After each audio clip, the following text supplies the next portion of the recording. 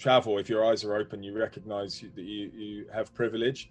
And I think that I've always felt that, you know, I've been dealt a good hand, if you, in a sense, by having a great upbringing and good education.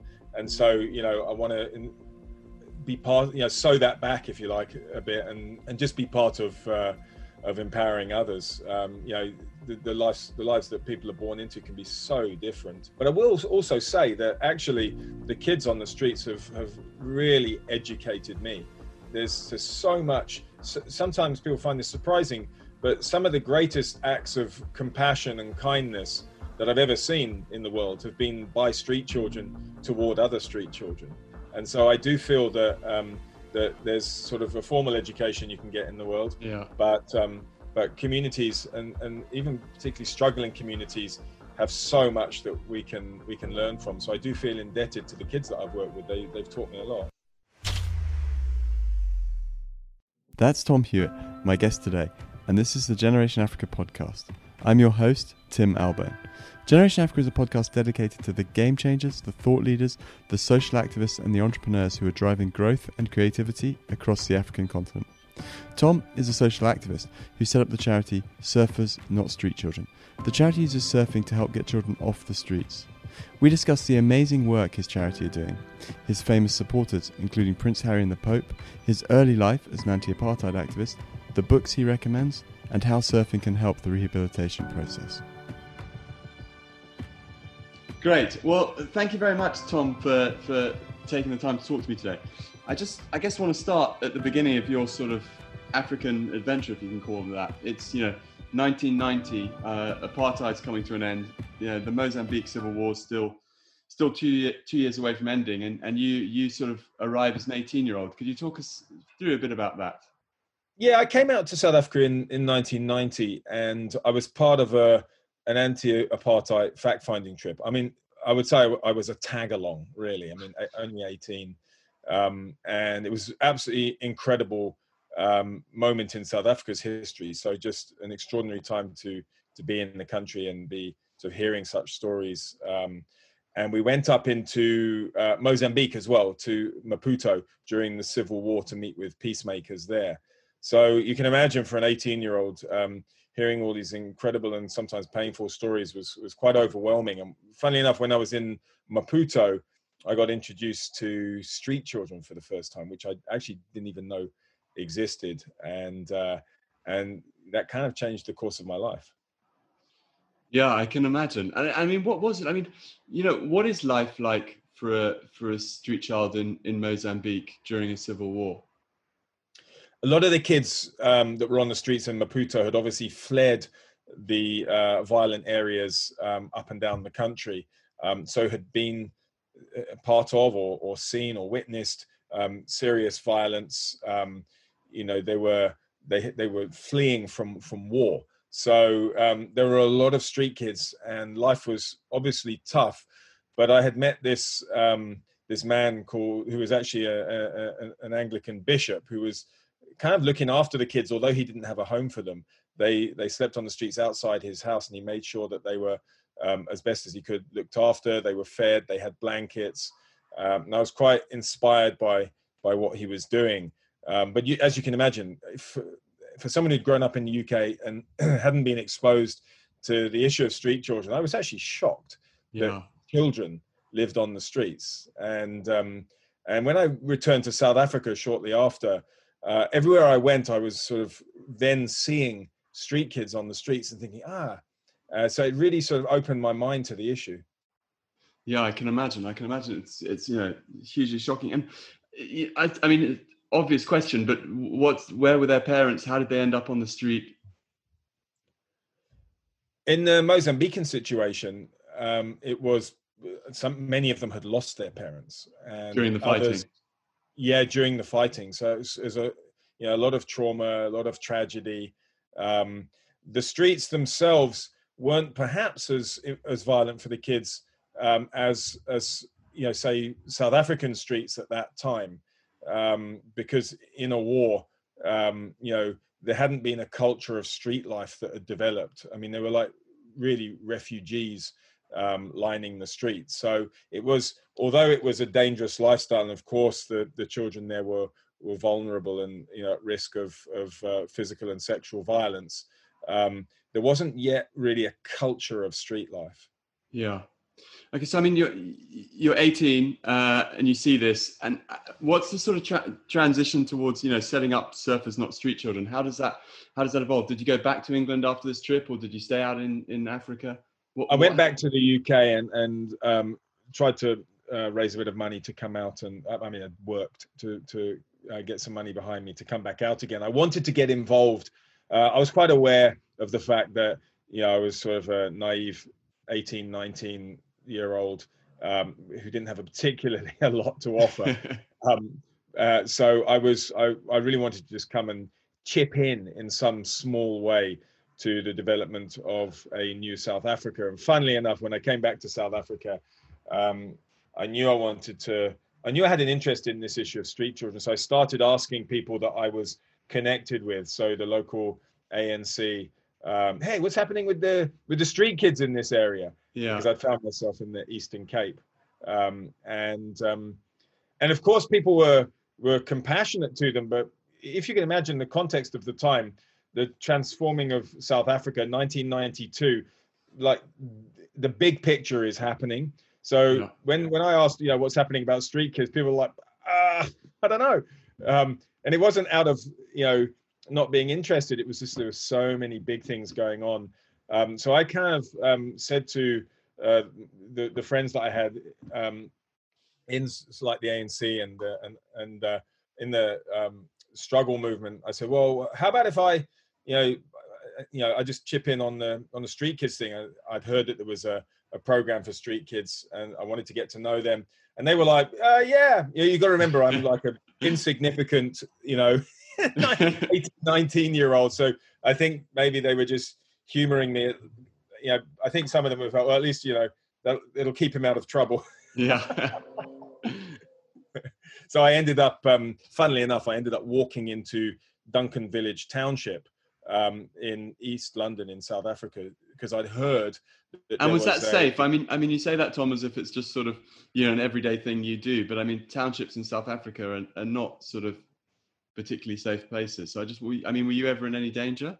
Yeah, well, it wasn't safe at the time, and primarily because the area of Duncan Village had been really volatile during apartheid. Yeah. The regime had been brutal. There'd been a massacre, and so it really wasn't a safe place to be. But obviously, I was so naive that I just walked in, and actually, a couple of guys in the township befriended me on the way in and just said, "Oh, without alarming me, said, oh, we'll walk with you." Basically, they were bodyguards. And we found this project that was actually facing closure in among the shacks in Duncan Village, in a little area called Dugash. And so I started volunteering there.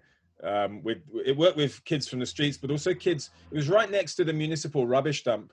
And in those days in East London, there was a whole community, like you see in other places in the world, that were literally living and scavenging on the rubbish dumps for survival. So it was also for the kids from there. So my early work alongside those working with street children was very intertwined with the communities from the rubbish dump as well. Yeah, I mean, I think it's hard, growing up privileged, to imagine exactly how grim life can be for people, and sort of growing up on a rubbish dump must be horrific. But I mean, how did you kind of evolve that sort of help to sort of bring in surfing? I mean, I know that's your love. So how did you sort of how did that evolve, if you will? Yeah, that took some time, because I mean, although I'd been surfing since a kid, I kind of had these two passions that ran side by side. So I'd work with the street kids all day, and early mornings I'd surf, and I was really, really loved both things that I was involved in. And I didn't actually, for quite a long time, even consider that they could fuse. Yeah. And later on, I'd started an organization in Durban called the Durban Street Team, which later went on to become Surfers Not Street Children. And I was actually surfing at at the new pier in Durban, which is the premier spot in Durban. And it was a small day. And for those who know Durban, you can actually walk to the end of the pier and chat to people who are sitting waiting for waves when what's called the bowls are working, so the inside waves. So I was just sitting. It was a small day, so we were kind of riding the bowls. And one of the kids who was in the program came up to the pier and was like, his name was Tula, and he said, Tom, I want to surf. Now, he was in our program, so I knew he could swim because we'd been doing swimming. So it was so calm that day, and there were tiny little waves. So I said, okay, jump off the pier. And he jumped off the pier. I put the leg rope around his leg and pushed him into a wave. And obviously I couldn't see him from behind the wave, but I could hear him hooting all the way to the beach with sheer joy. And it was like a light bulb moment. It was like, oh man, surfing's brought me so much what we call stoke for most of my life. Why did I not think of it? And part of it was that I didn't want to sort of impose what I like onto the kids. I wanted to sort of see what they were into and support that. But the kids just wanted to surf. And he got out, ran up the pier, went in and did it like 10 times and had a great day. And from that moment, I thought, well, let's bring in surfing alongside the, soccer, art, drama, music, and the other things that we're doing. And I didn't realize at the time that the kids would just absolutely love surfing, and it would sort of take over as the identity of the organization. That's an amazing story. And I mean, apart from fun and joy and excitement, what else does surfing give them? I mean, how does it help them? Surfing is intrinsically therapeutic in and of itself. So that's incredible to start with. So obviously surfing isn't the model, surfing fits the model. So we fuse surfing with mentorship and care, but it is incredible at fitting in the model. So it already has this therapy or therapeutic content. So, you're out in nature. It's incredible. You're in the ocean. It's healthy. The colors are incredible. The riding of a wave is somewhat addictive. And all these things together is what surfers call stoke. Yeah. And we're fusing this stoke with the mentorship and care. And when you do that, it can actually be absolutely, that model of fusing surfing with mentorship and care can be life transformative. And I think it's something that over the last 10 years, the surfing community has realized, because historically surfing has been quite a selfish pursuit. And when we first started back in 1998, we were the only surfing program in development that we knew of. Around the same time, I discovered not a program for street kids, but a program in the favelas in Brazil that was doing the same thing. In fact, I went and visited them. And but we were the only ones. Now, actually, it's really great that the surf community has realized that actually the community has a responsibility, and it has something special in surfing that can be part of models of real transformation. Yeah, amazing. And so it's part of the sort of transformation for these street kids. What else do you do for them? How else does the program work with them? We spoke about mentorship. Yeah, absolutely. We have an array of programs. Our ultimate goal is to empower the kids in the program towards becoming self-sustainable and independent adults, and also to recognize that at the bottom of the pile, having missed out on lots of education, they're going to need quite a bit of intervention in order to be empowered, and also chances at things like jobs, and they're going to need some help. Yeah. And so what we've set up is a program that operates in Durban, which goes right from outreach, so identifying kids on the streets or kids that need. We don't just work with street children. We also work with kids that we say are at risk of street connectedness. So they may live with a parent, but the same street issues are affecting them, and they're very exposed to them. So through the programs that we run, the idea is to enable the kids to get back into education, to unlearn street life, and to learn the nuances of having more hope and being more successful in life. So it's really about preparing them for being independent adults. Okay, cool. And could you talk about some of the success stories? Some of the guys and girls who've gone through the program, where do they sort of end up? what does life look like for them after? Yeah, we've had lots of success, and in the same breath, I'll say we've had lots of challenges. We don't have 100% success rate by any means. It's, if you could perhaps take away trauma and addiction out of the mix, it would be a lot easier. So it is a challenging work to be in, but many of the kids have been successful in their lives. We've been able to bridge the gap for many. They've gone on to do all sorts of things, from surf coaching, lifeguarding, coffee baristas, restaurateurs, all different walks of life. And what we've tried to do is develop a really good network in Durban of surfers and friends who have businesses and have business contacts. So we try and provide opportunities for the kids that they can, rather than having to go in and so go in cold and do a job search and be at the bottom of the pile because of not maybe completing their education, because of having missed out on too many years when they're on the streets. We're trying to give them a bit more access. So we've had kids like one guy in Tando. He went on to become a professional surfer. That's an extraordinary story. But he's a pro, what's called a free surfer. So he's done his contests. He doesn't do that so much now. He's an incredible surfer, but he also now works full-time in a surf shop, and that's his career now. So he works in retail, and for a kid who was on the street sniffing glue, who'd lost his parents to disease, that's an incredible transformation to be stable and independent and working in a surf shop. We've had kids go on to be a really popular one is the coffee baristas, actually. Is it? Yeah, that's a popular one. And another girl in the program is a coffee barista at a local coffee shop in Durban. She's been doing that for over 4 years, very stable, providing for her family. So yeah, there are many stories that keep you kind of psyched about the work and excited. Seeing the kids' transformation is really sort of inspires you to want to carry on with this. Yeah, I can imagine. I mean, what sort of numbers are we talking about? I mean, in South Africa and Mozambique, do you have any idea of how many children are at risk and what those numbers look like?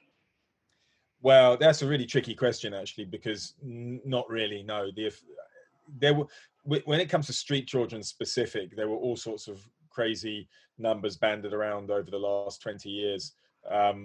But this is only from our experience. It's not an official stat at all. But when we first started the work, there were probably around 500 to 1,000 full-time street children living on the streets. There are much less now, much less. So things have changed in South Africa for the better. Also, we've taken so many kids off the streets, and there are a couple of other organizations as well. So together, we have dramatically reduced the number of kids on the streets.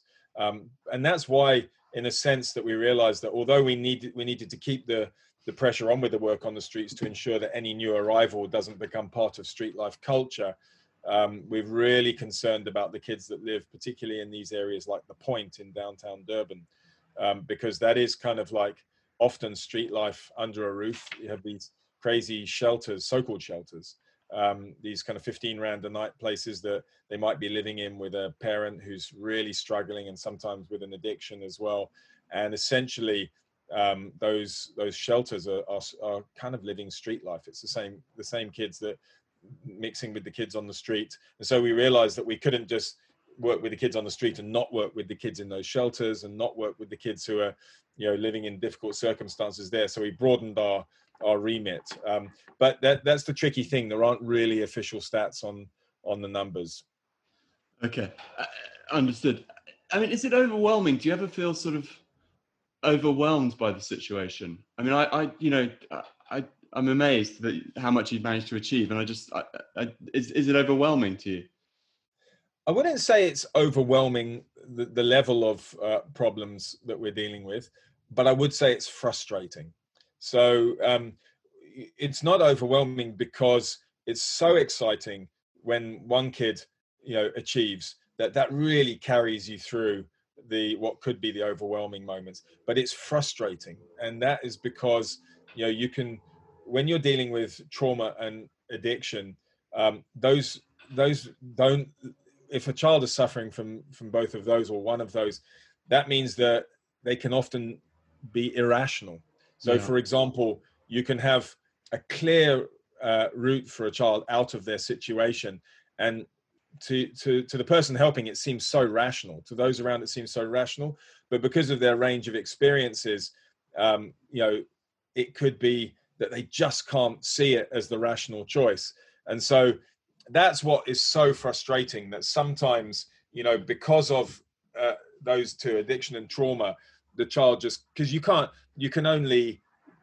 child has to ultimately be empowered to make the decision themselves. You can't make the decision for the child. And sometimes you're saying, oh man, if you could just see, all you've got to do. And of course, when we think all you've got to do, it's not all you've got to do. It's really difficult. You're talking to someone who may have had horrific experiences with adults before. And so, they don't trust anything that an adult's telling, or they struggle very hard.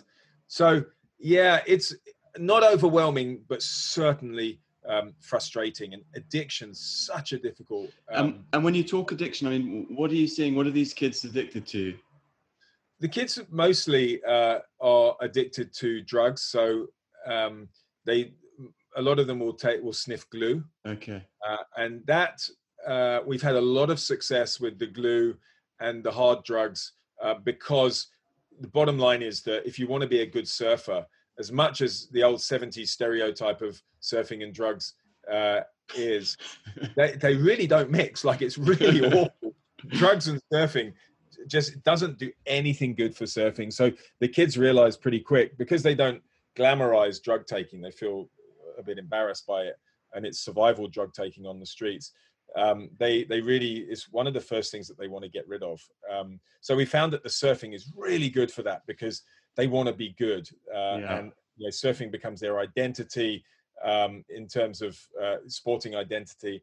So actually, funnily enough, the hardest drug we work with is, and you'd be so surprised, is weed. So really? Dacha, because obviously I'm not making any pronouncements on whether it's bad, but it really does affect motivation. And so sometimes the child's left hard drugs and they've done this big transformation, and then they've got a job, but because they're struggling to leave weed, they kind of don't make the interview, or they don't turn up, or a week later, they smoked before. So we're actually we're quite serious about trying to have them stop weed as well. And again, it's not a philosophical pronouncement.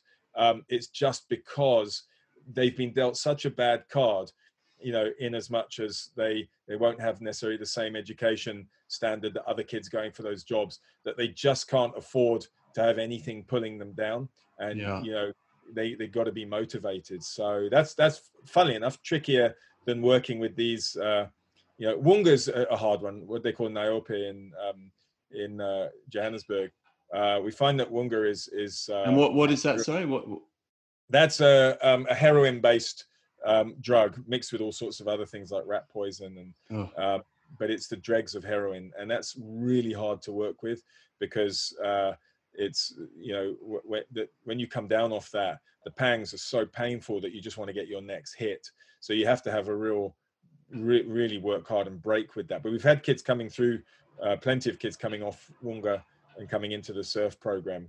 So, we joke about it, but there's some truth to this, that actually what we're doing is we're replacing negative addictions with a positive one. You'd be surprised. One being surfing. Yeah, exactly. And you'd be surprised at how close to the truth that is. Yeah.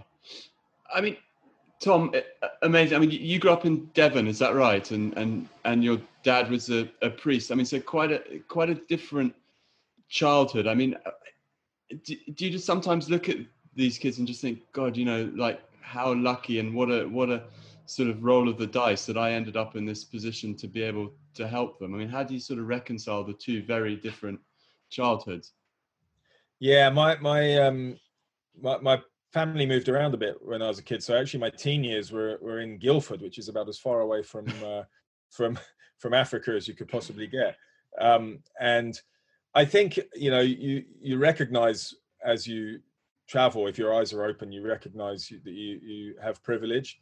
And I think that I've always felt that, you know, I've been dealt a good hand, if you, in a sense, by having a great upbringing and good education. And so, I want to be part, sew that back, if you like, a bit, and just be part of empowering others. The lives that people are born into can be so different. But I will also say that actually the kids on the streets have really educated me. There's so much. Sometimes people find this surprising, but some of the greatest acts of compassion and kindness that I've ever seen in the world have been by street children toward other street children. And so I do feel that that there's sort of a formal education you can get in the world, but communities and even particularly struggling communities have so much that we can learn from. So I do feel indebted to the kids that I've worked with. They've taught me a lot. Cool. And I mean, something I'm really impressed by is that you sort of saw this problem and you've and come up with a solution that can help fix it. And I mean, that must have taken an awful lot of persistence. And you must have been knocked back an awful lot of times when you sort of went to speak to donors and people and said, I've come up with this idea, sort of street kids and surfing. And how do you keep persevering, and how do you get over those sort of negative, those knockbacks? You're right. There are plenty of those knockbacks all the time, actually, and it can be soul destroying. But I mean, and the most important thing is that by no means is this a one-person show.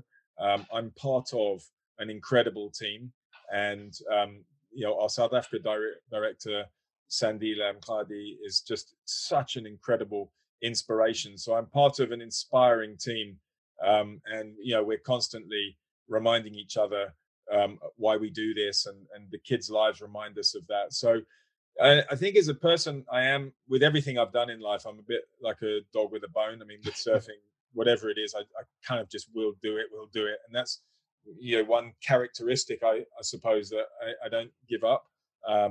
But you just have to have some long-term vision, and like I said, just be part of a team. And because I'm often in the public light in regards to the organization, I'm always at pains to say that the local heroes that we have, like Sandile, like Slindile, our social worker, like the crew in Mozambique, they are like unsung heroes. And I try and make it so they're not unsung, actually, but they're incredible people to be around. And so that really keeps me inspired. Great. And I mean, you've had some pretty high profile supporters of the organization. Could you talk about them a little bit, how you got in touch with them and how that sort of helped you get funding?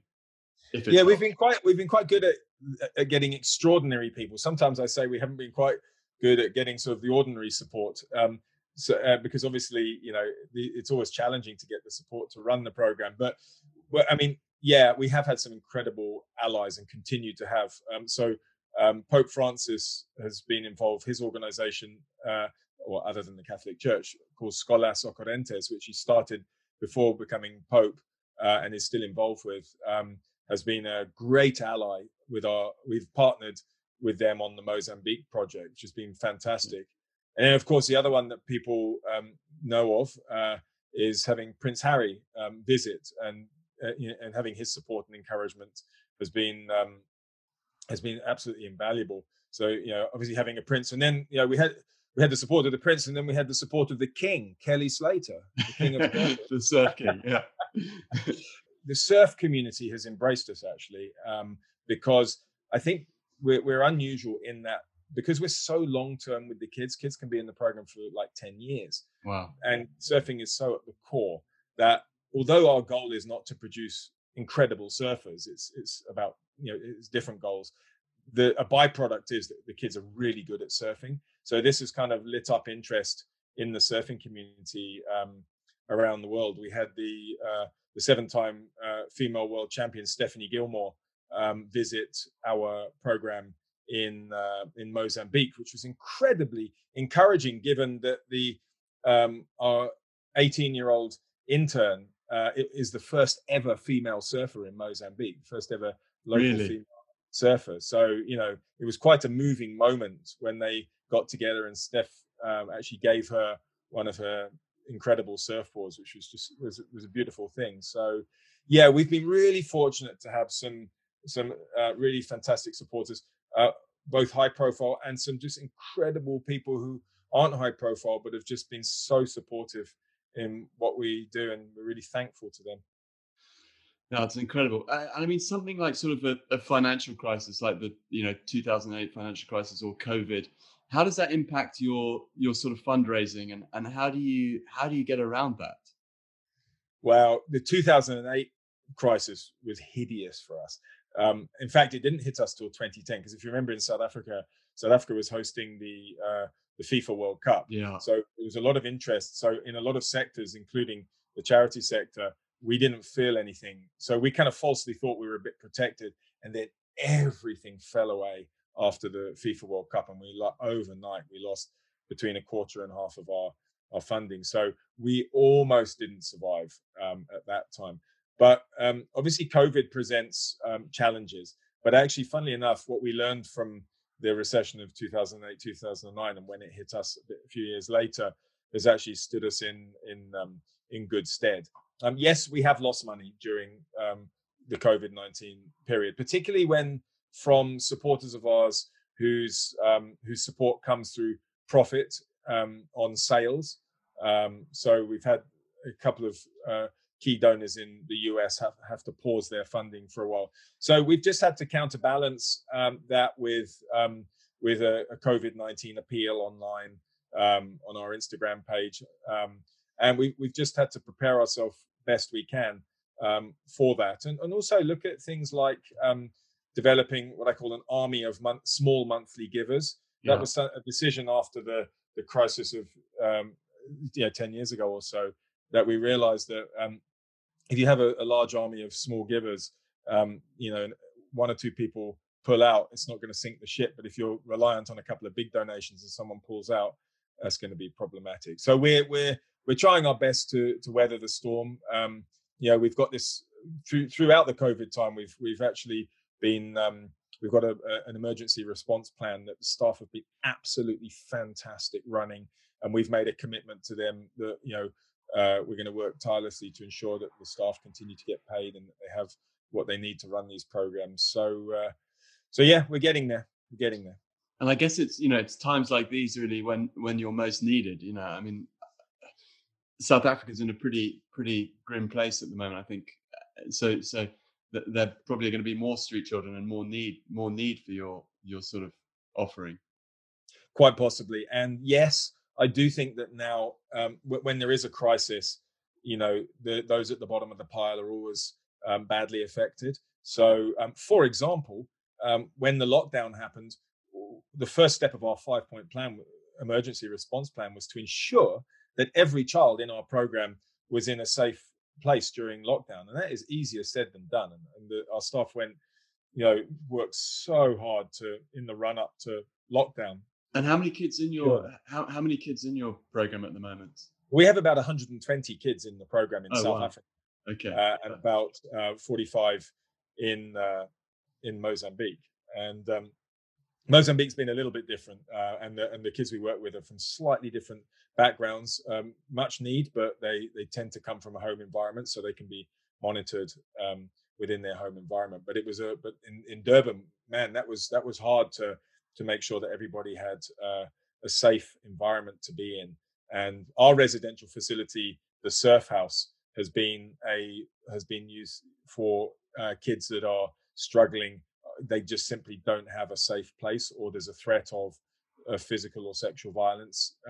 So fortunately, we do have that the Surf House for an emergency place for kids. But yeah, it was really difficult. And then the next thing is making sure that the kids have nutrition, because kids that you're still working with that haven't come off the streets yet would maybe eat through begging. I mean, obviously we have a nutrition program, but in between that they would beg, and if that's taken away, how do they survive? So we've ramped up our nutrition program. So yeah, ironically, the time that's the toughest financially is when you're working with kids that are actually at the bottom of the pile, becomes the time you really need to step up the game.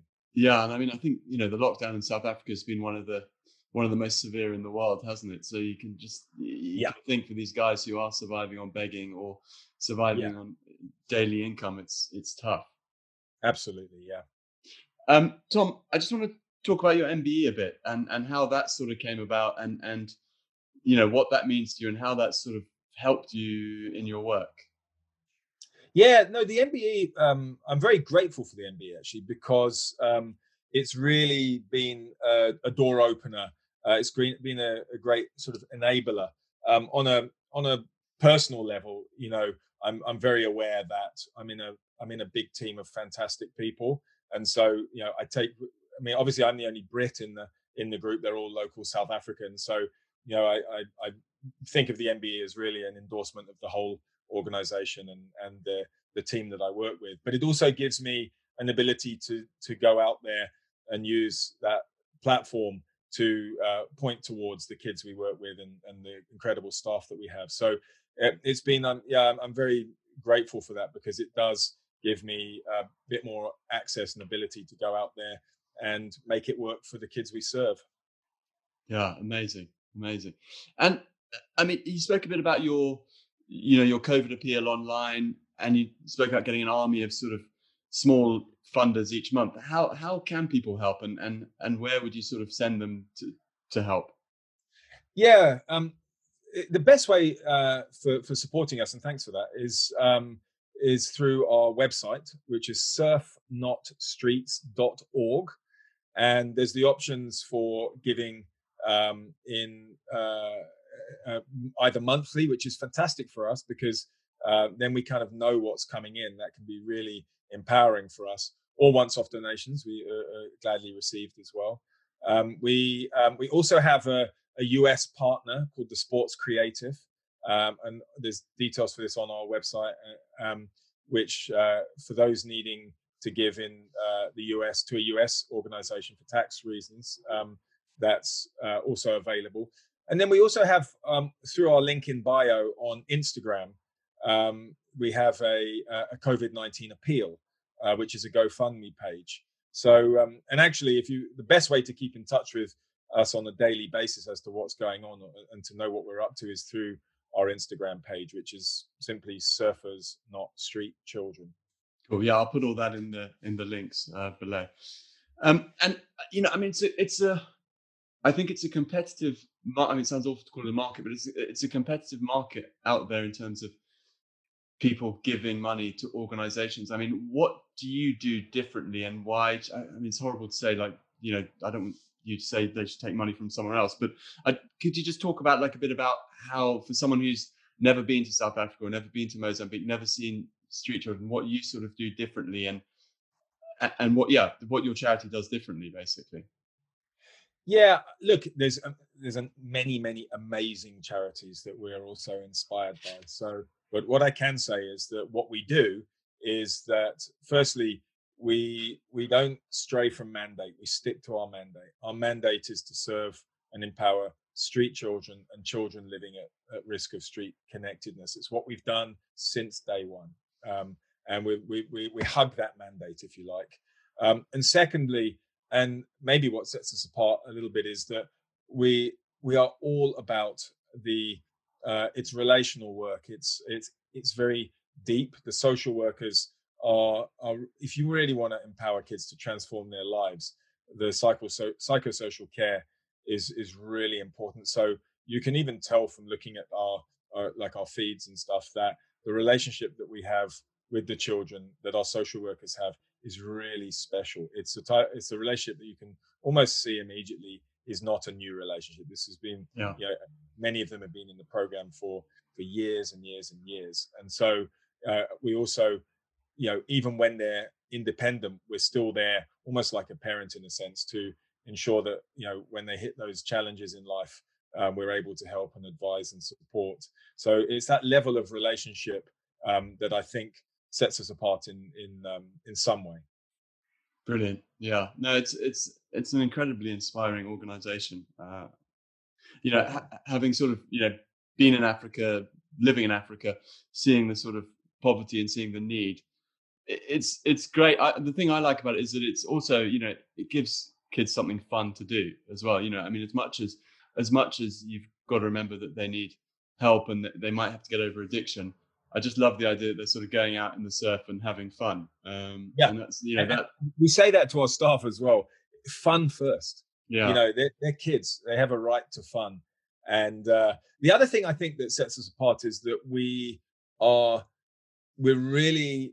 kind of given the kids who've come through the program the sort of the sense of responsibility that when they're doing okay, they can give back and inspire others. So and do they do that? Do you get kids coming back to sort of help? And all the time. So you tend to find that kids like Ntando, who is the pro surfer, and he's like a local hero, and another guy, Sihle and Andile and Lucky, these guys and the girls, they come back to inspire. So they kind of come around and hang out at the project. And this is amazing because the other kids can then see, they know the stories, they're inspired by these other youngsters who were where they are now, and they can see that trajectory. It's really important. So from day one, we've tried to include former street children in our strategy development. Even in even on the board of the organization, we've got our entire water safety team, which are fully qualified good lifeguards. 3 of them are all ex-street children. So wow. we had this idea that we wanted to fuse really high quality professional social working and care with the insight and the inspiration of transformed former street children, and that probably that's maybe been the single most aspect of what sets us apart. Yeah, I can imagine. I mean, if you're sort of a drug addicted street child who's being told that surfing can give them a new life, it's probably a lot easier to believe when you see someone who's gone through the program and how their life has sort of evolved and what it's brought them.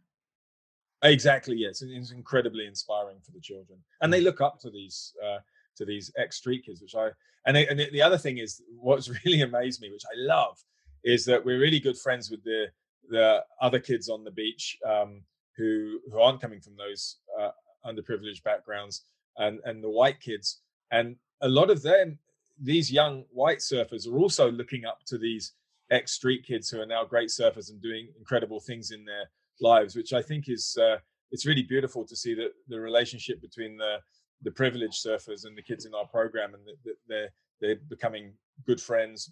That's just a positive thing. Yeah, I can imagine. And I mean, how does that sort of racial divide play out now in South Africa? I mean, when you first arrived, there was sort of still apartheid. Apartheid's been gone. We're now sort of the born free generation. But are you still seeing that? Are you still seeing any? Is that part of it for the street children, the prejudice and the racial sort of aspect of it, or is that going now? It was really difficult at first when we started with the first group of street kids that were surfing at the new pier. We got a lot of kickback from the surfers. Now, I'm quick to say that we also got a lot of support from surfers. Now, bear in mind that it was, with a few exceptions, it was predominantly, almost exclusively white, the surfing at that stage. There were a handful of black surfers, but we got really negative publicity. We got threats. We got people using the K word at the kids in the lineup, and people being aggressive to me, threatening to punch me for bringing these kids, to the new pier. That doesn't happen now. Yeah. that was the 90s. And which is bizarre, which is really, I mean, you sort of think surfing's counterculture. You kind of think that it's a rebellion, and you think those sort of people wouldn't be like that. Well, we even got one guy who is like the enforcer. So what I'm saying is that there were those people, but there were always alongside that, there were always the people who are saying, "Hey, keep going. This is great. We love it." Yeah. And one day I was under pressure myself in the lineup, and one of there used to be this guy, this enforcer. He was a tough guy, great surfer, actually a really nice guy. But the enforcer of the new pier, his name was Shane Thorne, and the one day, I don't even know if he remembers this, but the one day he just said, "Hey, Tom," says, "just keep doing what you're doing. This is good." He says, "Ignore them," and that encouragement was absolutely fantastic. Plus, I'm not a fighter, so it's good to know that someone had my back. Absolutely. So nowadays it's so different, The kids are really accepted and cherished within the beachfront community, within the surf community. So it's really nice to see that the new pier has transitioned from being a place that was very difficult for surfers of color. And actually, we've had a lot of surfers of color who aren't part of our program who've come and said, hey, thanks, you guys really made it a lot easier for us to surf. It was really hard in the 90s, but the street kids really opened it up for us. And I think it's fair to say, and a lot of people acknowledge this, that our projects changed the racial demographics of surfing in Durban. That's amazing. Yeah, I mean, as if it's not hard enough for a street child anyway to get out on the waves and learn to surf, to then be sort of abused by people much bigger than them, probably. Yeah. So, Tom, a bit about you. What do you do aside from surfing to relax? I mean, it's that really just family stuff. I have a lovely wife and 3 boys. My wife's South African. She's from the Eastern Cape. Yeah. And my boys grew up surfing in the bowls of Durban, and they're over in the UK at the moment. I'm back and forth. My 3 boys. My eldest is really into skateboarding. The middle one is a contest surfer. He's just lives for surfing. I got a little 7-year-old as well who, we don't know if he'll be into that or whatever. He's super cool. So mostly family stuff, to be honest. And, obviously trying to support the program means quite a bit of travel. Yeah. So I try and leverage why I spend time in the UK as well and in the US is I try and leverage the support bases we have there and encourage people to get involved. It's something that I can do to contribute to the work. So it's nice to actually have a bit of time just to be with the family. I can imagine. And if there was a book you had to recommend, sort of either on, for people to understand street children, I mean, there might not be a book, I don't know, or Africa. I mean, is there anything you could sort of recommend people to read? That's a great question, and there are loads. But I think if I point it to the work we've done, there are 2 books that have been seminal in helping us develop a philosophy around empowering street children. And interestingly, the one of them comes out of the struggle against apartheid, and that is the writings of Steve Biko. So I Write What I Like, because street children are often seen as the they're seen as the architects of their own misery. In other words, the kids that didn't want discipline, the naughty kids, they're seen as an embarrassment to society often. And we realized that actually street children are an oppressed group. And when we started working with them, we realized that they saw themselves as the rubbish of society as well, and kind of almost thought that their lot in life was their own doing. And so we realized that just as Biko was calling for during the apartheid era for Black people to re-envision themselves as full human beings so that they could lead this struggle, we realized that we needed to work with the kids on that level to re-envision themselves as full human beings. So that, and then a very connected book from Brazil is Pedagogy of the Oppressed by Paulo Freire.